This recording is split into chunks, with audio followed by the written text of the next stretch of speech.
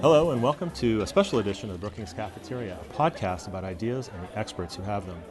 I'm joined today by three experts on politics, Congress, and U.S. elections to get their insights and analysis about the 2014 midterm elections. They are Tom Mann, Sarah Bender, and Bill Galston, all senior fellows in governance studies here at Brookings. I'm delighted to welcome you all to the podcast. Thank you, Fred. Let me start by asking you to offer one or two word description of what happened last night, thinking that, of course, Democrats are going to hate it, Republicans are going to love it, but I'm interested to hear what you all have to say. Let me start with you, Bill. Challenging. Red tsunami. Red tsunami. All right, Sarah? Oddly predictable. Okay. Tom, did anything surprise you about the results yesterday? It did. I was most surprised by how races that were expected to be toss-ups or a 1-point lead turned into a 4 or 5 or 7-point Republican lead. It happened, or victory. It happened in the races for the Senate and in a number of the governorships as well. So what we had was, a tipping effect, but it was more than tipping. Nate Silver would call it a Democratic bias in the polls this time, favoring, the polls favoring Democrats beyond what their strength was. Whatever the case is, Republican strength was clearly underestimated before the election. We thought they would win enough seats to take a majority in the House. We thought they might lose a little ground in the governorship and win maybe 8-10 seats in the House, and they did better on all three of those counts. Sarah, you just called it oddly predictable. Does that mean that you weren't surprised by the outcome? Well, no, I agree with Tom about the surprise of the depth and the breadth of the Republican gain here. But keep in mind, these are or were midterm elections. And one of the sort of bedrock patterns we see all the way back through the 20th century is midterm elections. There's a penalty on the president's party. And yeah, president's party loses seats. And political scientists debate why that is. But to some degree, yeah, there was certainly the tsunami element to it, the wave element to it here. But we probably shouldn't be surprised to see that type of penalty taken out on the president's party. And what about you, Bill? What do you see that's challenging about the results? I think it's a challenge to the entire political system to perform better than it has in the past 4 years. And the American people were absolutely clear on that point going into the election. And interestingly, the incoming Senate Majority Leader, Mitch McConnell, has referred to that in his 2 initial public statements since the extent of the victory became clear. And he, who is now by some margin the most important Republican in Washington, has pledged to restore the Senate as a functioning body, where votes on amendments are permitted to all, and where the work of the committees is respected. He gave a speech to that effect some months ago, which was little noted, but he has long remembered it. And so these results are a challenge to the Republicans, who've been saying for quite some time that the only obstacle to an effective nation's capital is the outgoing Senate Majority Leader and the President. And you wrote last week that voters were coming into the polls frustrated, angry, and anxious. You also called this a chaos election. So did you see that play out yesterday? As I looked at the exit polls, I saw an enormous amount of frustration and anger at government and anxiety about the future. I mean, barely 1/5 of the American people said that they expected the next generation to have a better life than they themselves do. That, for a country that prides itself on the idea of each generation doing better than the next, that loss of confidence in the future is a huge warning flare for the entire political system. We have to do something about that. And to anyone, I know President Obama wasn't on the ballot, but how much was he a factor in the races and in the outcome?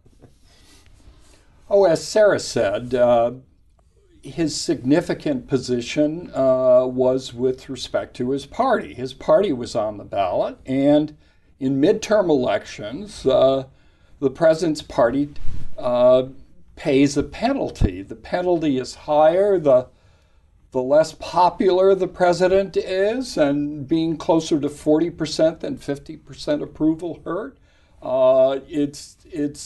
It's a greater penalty if people, as Bill suggested, are very anxious about their economic future. So, sure, but you could do separately an analysis of how the economy is doing objectively and say, relative to other countries, we're coming through this in good shape. And I could give you 8 positive indicators, but it doesn't really matter. The public sort of tends to be visceral and blunt in its assessment, and it doesn't really matter whose fault it is. In fact, they rate the Republicans in Congress lower than the president and the Democrats in Congress, but nonetheless, the pattern of voting, because of the reduced electorate and the referendum on the president, produces a real black eye for the president and his party, no question.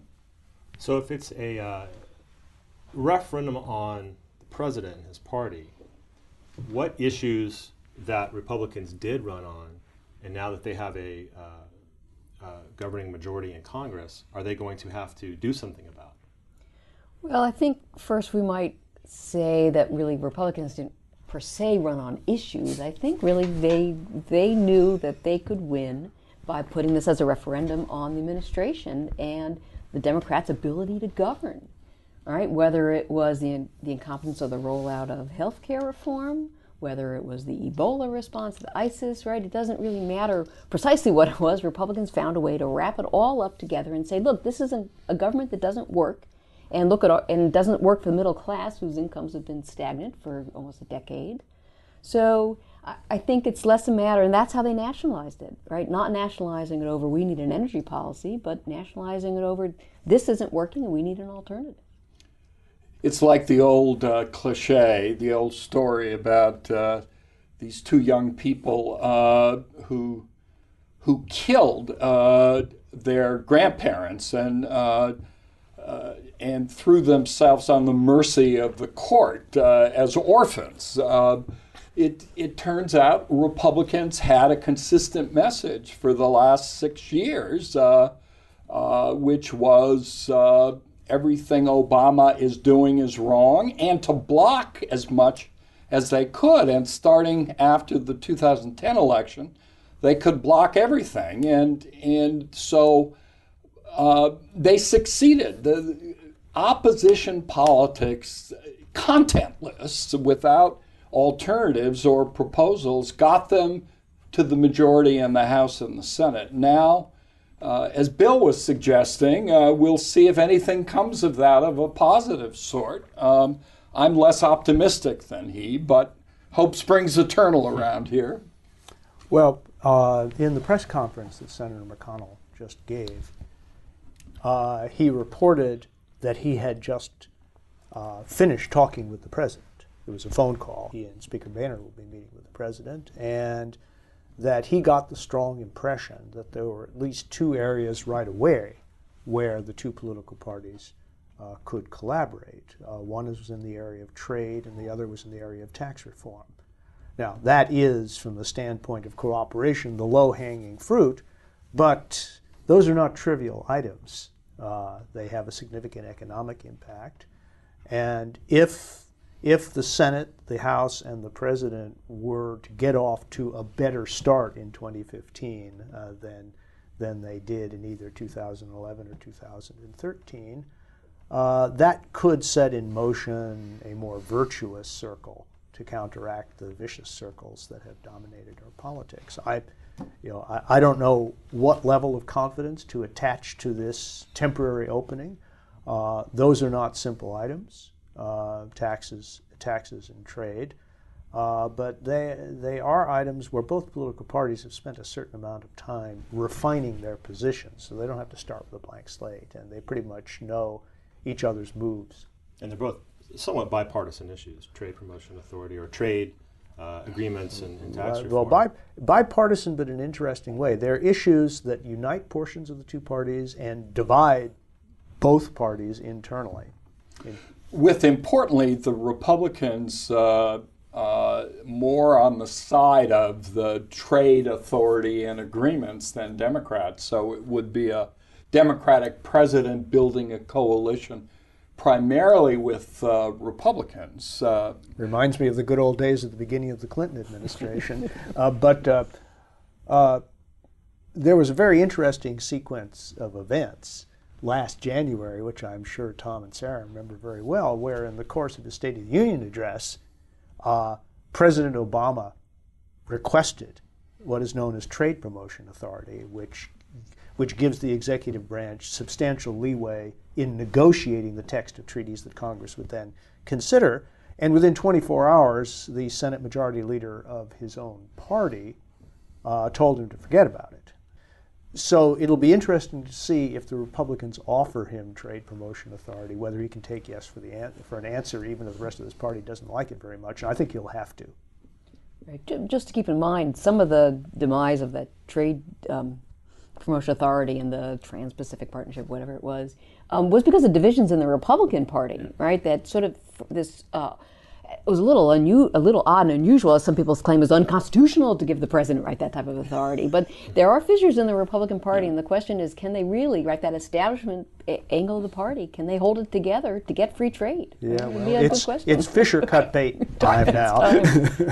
This is it seems to me a broader issue is there are House Republicans and Senate Republicans. McConnell may have a little more room in the Senate than Boehner has in the House, and I think it will be difficult to put together packages that find their way to the president. I read today in a conservative outlet that the strategy should not be to do anything with the president. Do not do trade bills. Do not do tax reform. The goal should be to get a Republican elected in 2016. Right. And anything you do to make Obama look good is the same kind of thing that we've had for the past 6 years. Well, that's one way of parsing the politics, but I can think of others. It seems to me that that Senator McConnell is on to something when he suggests that the capacity to show that one is a governing party after so many years of anti-governing is not trivial. But Sarah, I'm sorry. I was going to say, maybe I'm reading too much into this. There's a story in the New York Times this morning, right? Victory assured GOP to act fast in promoting agenda in Congress. Quote from Senator Roy Blunt, from member of the party leadership. Maybe I'm parsing this too closely, but he did say, I think it really becomes important to appear to want to be a governing party rather than a complaining party. And so they have two options here. They can actually be a governing party, or they can try to appear to want to be a governing party. And I think that there are choices that have to be made, and it's complicated by divisions within the Senate Republican Conference. No question. I don't think Mitch McConnell is the key to all of this, quite frankly, and I don't think John Boehner is the key. Sort of the key is the more extended Republican Party network and the constituencies that speak to members of the House and the Senate, and their message has nothing to do with working with the president on serious problems confronting the country. They want to stick his legislation down his throat. And there will be ample efforts to do that, to show that they can put something before him and just invite his his veto. I think it's inevitable that that will happen, but I think there will also be a tier of issues in which the insurgents won't be as wedded to, and they'll have room to do something. Similarly, the president is, I assume, will be strong, will be clear about party differences and what's happened under divided party government, while at the same time trying to harvest a few pieces of legislation.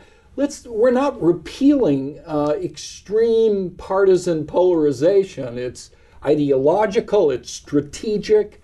The world has not changed as a result of this election, and I think it's not going to be pretty. I could imagine showdowns over the budget and potential shutdowns again. These things are possible. And to that, you had Senator Ted Cruz saying this week, and he said more recently last night, that he wants to pursue every possible means to repeal Obamacare. He wants to throw amendments at the president and kind of dare him to veto them. But then you have the House Majority Leader, Kevin McCarthy, saying that we need to prove we can govern, or there won't be a Republican president in 2016.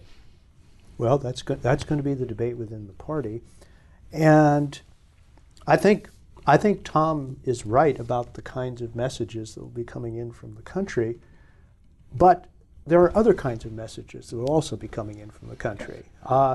The Pew Research Center does a very interesting study every couple of years where it goes through a very fine-grained analysis to establish different typologies of groups of voters.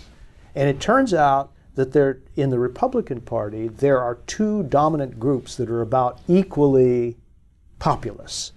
And one of them is what might be called the Ted Cruz faction of the party, and the other is what might be called the Mitch McConnell faction of the party. And what's interesting about 2014 is that the McConnell faction, the establishment Republicans, really did their best, and their best was pretty good, to take over the nominating process and to screen out the sorts of candidates whose extremism would probably doom them to defeat in close races. And I wouldn't be surprised to find that, with one or two exceptions, the people coming into the Senate will be more sympathetic to the McConnell approach.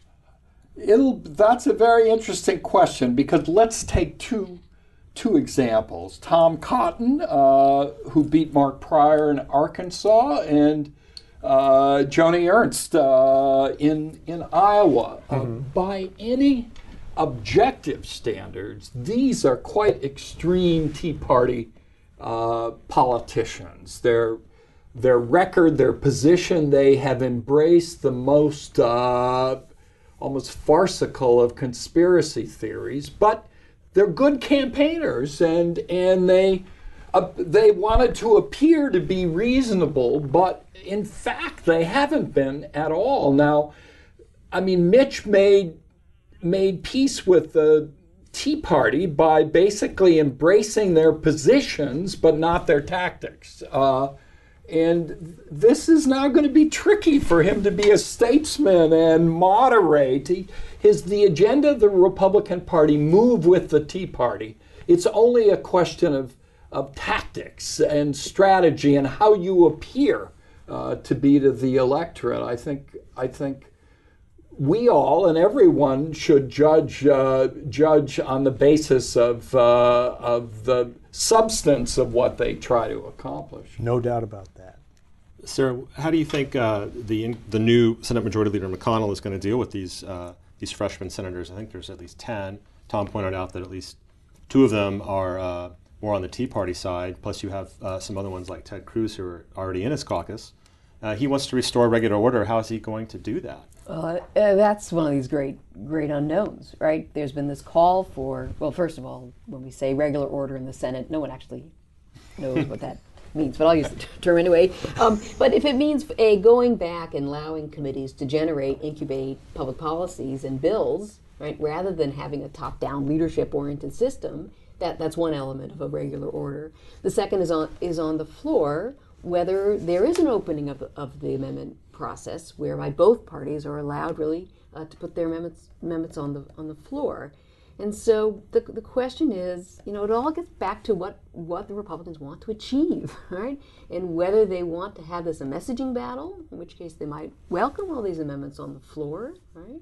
Or whether they actually want to be more constructive. It's a tough call. It's just not these institutional arrangements. We don't just plop them down and they work their will. We plop them down because we want them to do something. And so I think that's a tough one, right? It's possible he gives the space to the Finance Committee or Ways and Means in the House to kind of work on tax reform, but it could be circumvented by the leadership. Harry Reid filled the amendment tree to keep McConnell from offering so-called wedge amendments that would, Reid thought, harm the electoral prospects of some of his members representing red states. And how did that work out? It didn't work too well. When you have broad forces operating, you can't do that. But McConnell will be under pressure, given the makeup of the class up for election, Senate class in 2016. He'll be under pressure to keep Democrats from putting vulnerable Republican senators at risk with a more open amendment process. So it'll be interesting to see because leaders are mainly followers. Harry Reid is popular in his own party, even though the country may despise him, because he does the bidding of his members, and McConnell's going to have to remember that as well. Bill referred to two issues on which the Congress and the President might find some common ground to pass some legislation, to pass some laws: trade, tax reform. What about areas where it's just going to be off the table, and namely judicial confirmations and administrative confirmations? Well, again, there's sort of two views out in the world. One is that the Republicans will feel, it'll be the same old Republican Party. They'll feel no compulsion whatsoever to allow Obama to put temporary appointments into the executive branch, say, well, it's the question of the Attorney General we can come back to, or judicials, to put federal judges for lifetime appointments on the bench, right? There's one argument that says, look, the calculation is, why fill those seats, right? Which have an impact on public policy. Why fill those seats? Why not keep them open in hopes we gain the White House? The alternative argument is that actually, Republicans have been voting for Obama judges. They've been voting against cloture. They've been voting against pulling them up on the floor. But then, since it only takes 51 votes to put judges on the floor anymore, then they vote for confirmation. And some of these are Republican senators have essentially promoted particular judges for Obama to nominate. So I think, if you're a Republican senator, the Bar Association back home says, we got this wonderful guy, what can you do to get John on the bench, right? There are pressures on Republican senators, right, to put moderates and conservatives onto the bench, and perhaps Obama will nominate them. So I don't think the process shuts down entirely, but again, some of this is up to the Republicans and how willing they are to do the sort of nuts and bolts of governance when much of that conference is kind of anti-government. We've talked a lot about the Senate, and we haven't talked so much about some of the other categories. And Tom, this might go to your red tsunami characterization. The House is set to have the largest GOP majority probably since Harry Truman. The Democrats lost 4 governorships. The Republicans held spotlight races in places like Wisconsin and Michigan and Florida and even Kansas with a very unpopular governor there. Republicans also made gains in state legislatures across the country, which Grover Norquist says is probably the more important place to wage retail politics. What do y'all make of that phenomenon here at the time of the midterms moving forward for governance and politics in the country? Yeah, I think it's very important what happens outside the Senate. The House has a larger Republican majority, but it also has enlarged the numbers of its sort of insurgents, so it's not going to be easy for Boehner. He's got a little more flexibility, but if he's interested in writing law rather than passing symbolic bills that will never become law, then he ought to be showing signs early of seeking some Democratic support, because without Democratic support, he's unlikely to get a President Obama to sign the legislation that moves through. So once again, if he tries to play it just using Republicans to produce a floor majority, then it's a return to what we've seen over the last 4 years. If he shows some real appetite from doing business that is writing law rather than campaigning, it has to entail some Democrats as well. So that's a good thing important thing to look for. I think we might have had a signal had Governor Brownback and Governor Walker, even Governor Scott, lost, that they've really gone too far, and you know, they even more moderate conservative Republicans in their states were unhappy with some of the things they did, and it might have put a brake on the ideological extremism which we see in some states. It's the unified Republican governments that have provided some of the most conservative policies, and it's not clear they will sell well in a presidential election. So strength for the Republican Party, yes, but vulnerability as well, because they're showing their most extreme side as a presidential election grows closer. I'm startled by the number of deep blue states that now have Republican governors.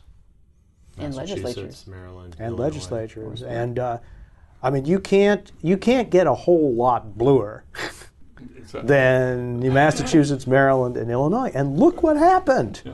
And it's only in the past 72 hours that any observers began to think that Larry Hogan, the Republican, might be the next governor of Maryland. And when the votes were counted, it wasn't even close. Yeah. I mean, this is stunning.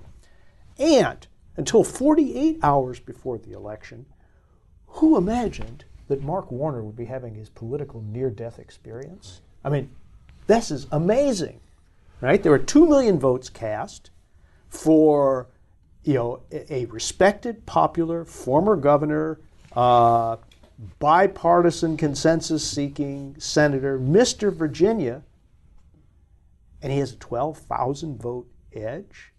This is absolutely amazing. What does it mean? I mean, I agree with you. I was stunned by the Warner result, but it suggests to me that this election is less about ideology and less a yearning for centrist and moderates than it was an anti-Obama vote. People are just upset for a whole lot of things, and Democrats happen to belong to the president's party, and they took a beating. But there's no sign of ideological parsing among the candidates that I could see. Well, let me quibble with you a little bit, which as is my wont, and that is the Maryland election was about something. Okay, Anthony Brown ran on a let us continue. He was running for Martin O'Malley's third term at a time when Martin O'Malley's public approval rating was down around the president's level. And running for the third term of a governor who would not have received a third term himself had he run for it turned out to be very difficult. But there was a reason for that, and that is that Hogan had one issue. Taxes in Maryland are too high. And it turned out, I believe, that a fair number of people agreed with that assessment because Governor O'Malley, for sincere reasons having to do with the public agenda that he believed in, did increase taxes on all sorts of people for all sorts of purposes. And a crucial portion of the Maryland electorate decided, to quote Tom, enough was enough. And I find it a little harder to understand, how Martha Coakley managed to snatch defeat from the jaws of victory a second straight time in Massachusetts. In Illinois, Governor Quinn has been neither indicted nor convicted. That puts him in a very elite, very elite circle, of Illinois governors. He should have been reelected easily on the basis of that alone. But instead, he lost by 5 percentage points. And look what happened in Maine. Look at what happened in Maine, where someone who, were he not governor, I believe would be in a white jacket against his will, beat a perfectly respectable, moderate Democrat.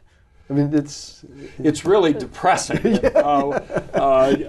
when you look at results like the Maine result. Here it was again a third-party candidate who, if he had not run, would probably have led to the loss of the incumbent governor, but he's not just extreme, he's crazy. I was trying to hint at that ever so delicately. And so let's not give the public too much credit for making discerning judgments in this election year. They may have wanted that. They may have discerned correctly. Well, I did pick up my daughter from a post-Halloween sleepover in the neighborhood of Montgomery County where I don't live, but I was struck last weekend by the number of Larry Hogan signs. Unless it was his aunt and uncle and his kids in that neighborhood, it was really I thought you were going to say Larry Hogan masks. I didn't go out that night. But one way to think about all these sort of subnational level developments, the unusual state developments, whether it's Illinois or the Maine or the state legislatures, where I think it's 60% of them are controlled by Republicans, is a concept that one of our political science colleagues, Dan Hopkins at Georgetown, talks the nationalization of American politics. Right? It's not just the polarization at the national level; it's that at the subnational level, it's been nationalized. Right? We don't see individual governors simply on what they've done in office, but we also see them as part of red or blue, that these national level politics help filter down and they help determine these outcomes. So if you look at state legislative elections over time, it looks an awful lot like national congressional elections. But there are variations. Oh, for sure. And governors to some extent make their own beds and lie in them. And for example, look at John Kasich in Ohio. He got reelected with 64% of the vote, as opposed to Scott Walker's 52%. And why is that? Because Kasich made a couple of decisions, that important, big, tough decisions within his own party, that distinguished him from the more completely conservative portions of his party. And he, after being rebuffed by the voters, he relented on a campaign to continue to stick it to state employees.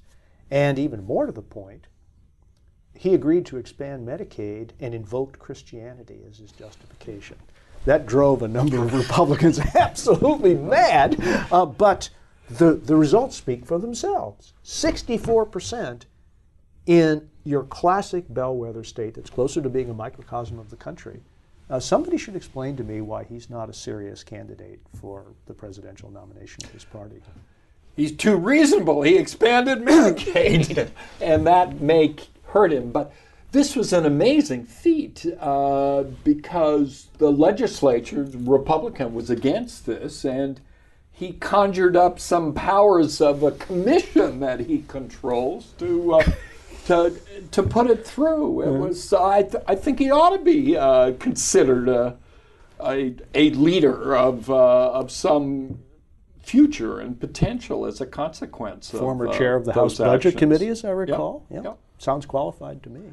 Well, I do want to get to the 2016 election because now that's on everyone's mind. It probably started today. But I want to ask you all first to finish off the conversation about what happened yesterday, to put it into some historical context. I saw somewhere that every two-term president since World War II has served his last 2 years with a Congress completely controlled by the opposite party. So nothing new there. But this does feel somehow, at least today, new.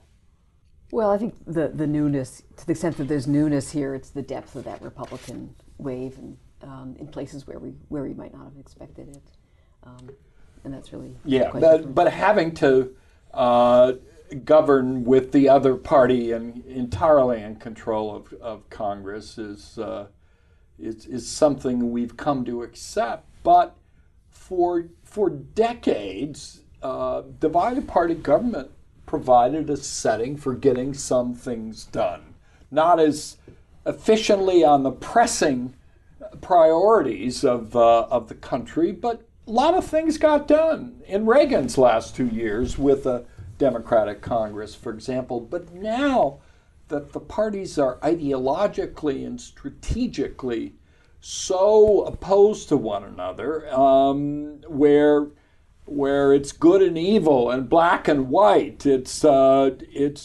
whatever you do, don't marry to a son or daughter, don't marry a member of the other party. This is tribalism, and it makes it difficult. It's why I believe the most important things that will happen in the next 2 years are the executive and administrative steps taken by the president alone. And if he tries and has any success in doing it and in helping play his explainer-in-chief role as to what's going on, how do the parties differ, and what's at stake, and why doesn't divided party government work? So I think it's more preparation for 2016 than I think it is real accomplishments through the legislative process. We shall see. Okay, let's talk about 2016 then, as we exit this podcast. What are the implications of the result for the 2016 race for president, contest for the Senate, and other political contests? Well, first of all, these results enable us to get a clearer fix on who will be eligible to present him or herself for the presidential nomination. For example, had Scott Walker been defeated, I think that certainly his credibility as a potential presidential candidate would have been destroyed, perhaps only temporarily. He's a young man, but he would not have been viable in 2016.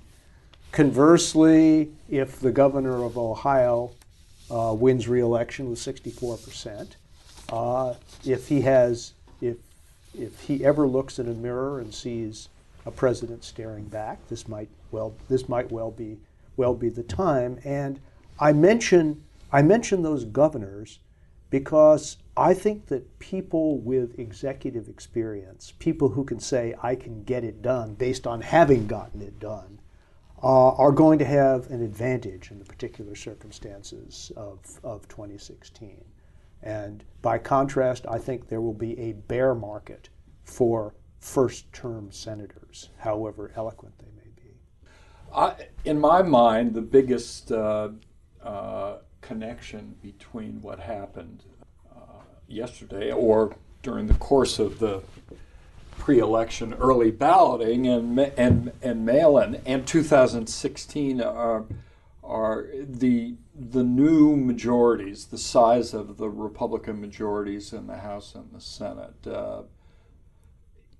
If you could imagine Hillary Clinton winning the nomination, the economy improving, and winning the election is one thing, but imagine her winning and carrying to majority the House and the Senate is a little more far-fetched now. It's just too big a haul under these polarized times. Not impossible with a landslide, but we don't have landslide elections. If a presidential candidate wins 53% of the vote, that's a big victory. So it becomes much harder to make up the deficit and produce a unified democratic government. On the other hand, if Republicans nominate an electable candidate for president and the economy is shaky, you can imagine the possibility of a unified Republican government. And then what they do is going to be noticed by a whole lot of people in this country. Well, one thing to keep in mind, I think, is how what ways 2016 will be different than 2014. A, the map will be different, at least for the Senate, right? It will be a little tougher for the Republicans in theory, right? The Republicans try to get reelected in blue states, so take a Mark Kirk, say, from Illinois, if we still want to call Illinois the blue state. So the map will look different, but also the electorate in a presidential election year. That is obviously the challenge, at least for the Democrats, to make it a very different electorate, not quite so old, and a younger electorate and a more diverse electorate. That's their challenge. So, but I agree with Tom here, right? The very steep hurdle for Democrats to take back the House or the Senate, absent, or certainly the House, right? Absent economic or other type of crises that would really change people's minds about the Democrats. Oh, well, this has been a very enlightening and fun conversation with the three of y'all, and I want to remind my podcast listeners to visit the Brookings website, brookings.edu, to find more analysis and commentary from the three of them and from many of our colleagues here at the Brookings Institution. If you have any questions for the guests of this or any other podcast, please send an email to bcp@brookings.edu. Bill, Tom, Sarah, I appreciate your time and thank you very much. You're welcome. Thanks. Thank you.